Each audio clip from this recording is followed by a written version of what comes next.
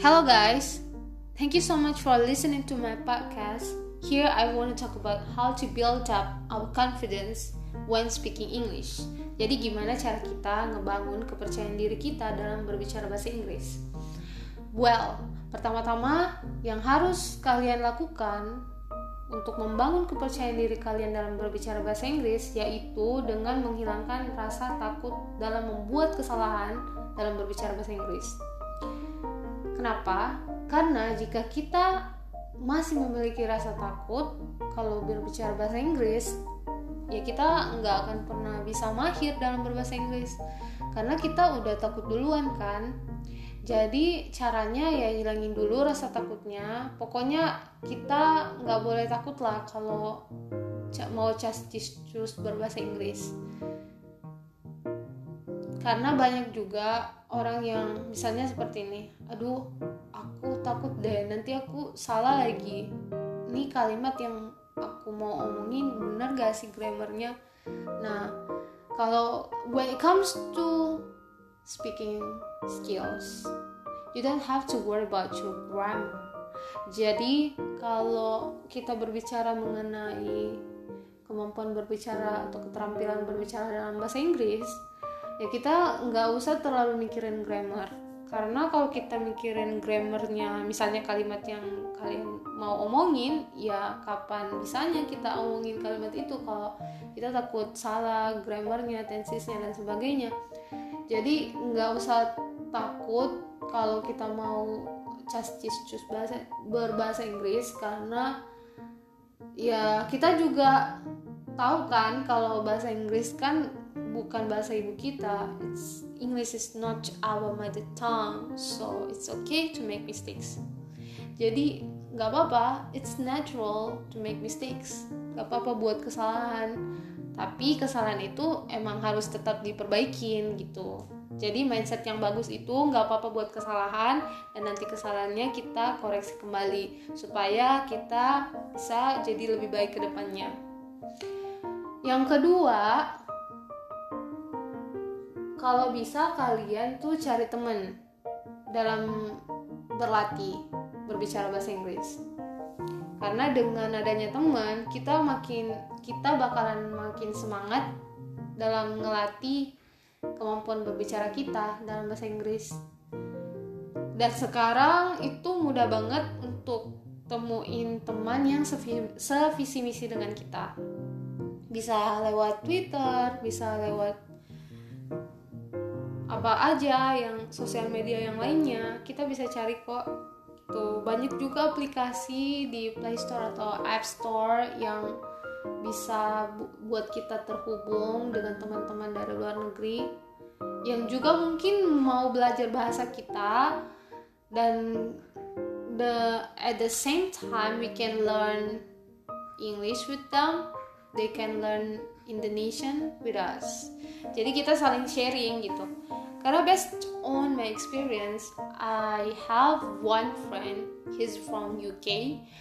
Dia dari UK, terus aku waktu itu, and it's about 10 years I've been friend with him. That's really grateful. I'm so grateful.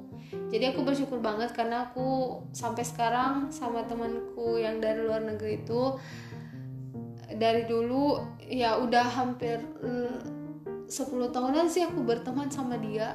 Dulu itu awalnya dari Facebook, terus dia mau belajar bahasa Indonesia, terus aku juga mau belajar bahasa Inggris kan waktu itu.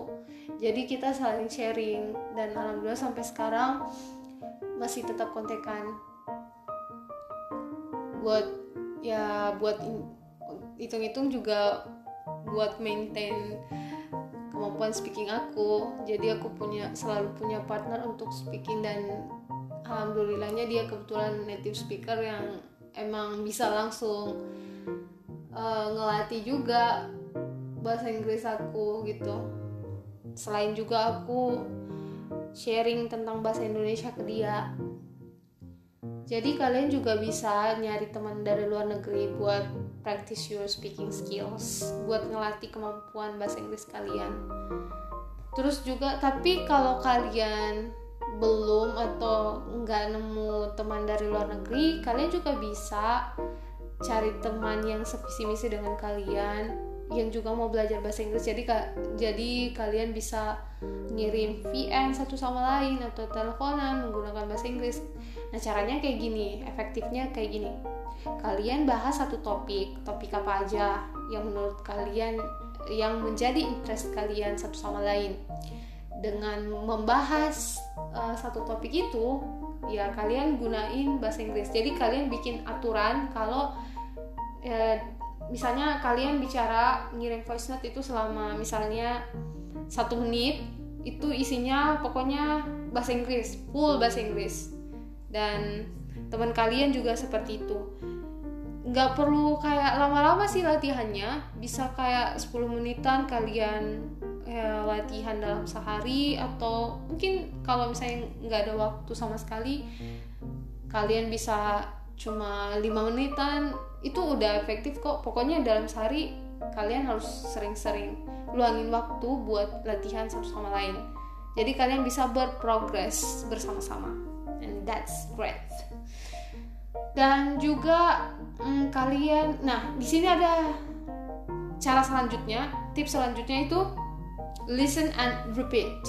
Jadi kalian mendengar dan mengulangi, atau imitate and repeat, tirukan dan ulangi. Jadi misalnya seperti ini, maksudnya jika kalian nonton film berbahasa Inggris, kalian bisa lihat cara tokoh-tokoh dalam film tersebut bercakap atau mengucapkan kata-kata dalam bahasa Inggris. Dan setelah itu kalian pause. Dan setelah kalian pause, kalian ikutin cara tokoh tersebut berbicara. Nah, itu efektif banget sih guys buat ngelatih kepercayaan diri kalian dalam berbahasa Inggris. Juga bisa banget buat kalian lancar dan ngeh gitu. Kalau ngomong kata-kata ini kayak gini, oh ternyata kayak gini, karena kalian imitate the way the actor or actresses speak some words in English. Jadi karena kalian lihat caranya bicara, cara pengucapannya langsung dari tokonya, dari film yang kalian nonton, and that's really fun. Jadi sangat menyenangkan sih. Jadi nggak bakal buat kita jenuh, karena emang kita nontonnya film kesukaan kita, tapi usahakan nontonnya ya film yang berbahasa Inggris kan, karena kita di sini mau belajar bahasa Inggris. Jadi kita bisa langsung lihat cara-cara tokohnya itu ngucapin kata-kata dalam bahasa Inggris, terus kita ikutin lagi. Dan pokoknya ya itu aja sih sebenarnya, 3 dulu yang paling penting yang kalian harus terapin kalau kalian mau membangun kepercayaan diri kalian dalam berbahasa Inggris. So, good luck untuk semua impian-impian kalian, semoga terwujud. Jika kalian misalnya mau ikut tes dalam waktu dekat ini, semoga sukses, dapetin skor yang terbaik, dan kalian yang mau daftar beasiswa juga mudah-mudahan lolos beasiswanya. Mudah-mudahan juga yang belajar UTBK nanti lolos juga di masing-masing pilihannya. And yeah, good luck guys, thank you so much.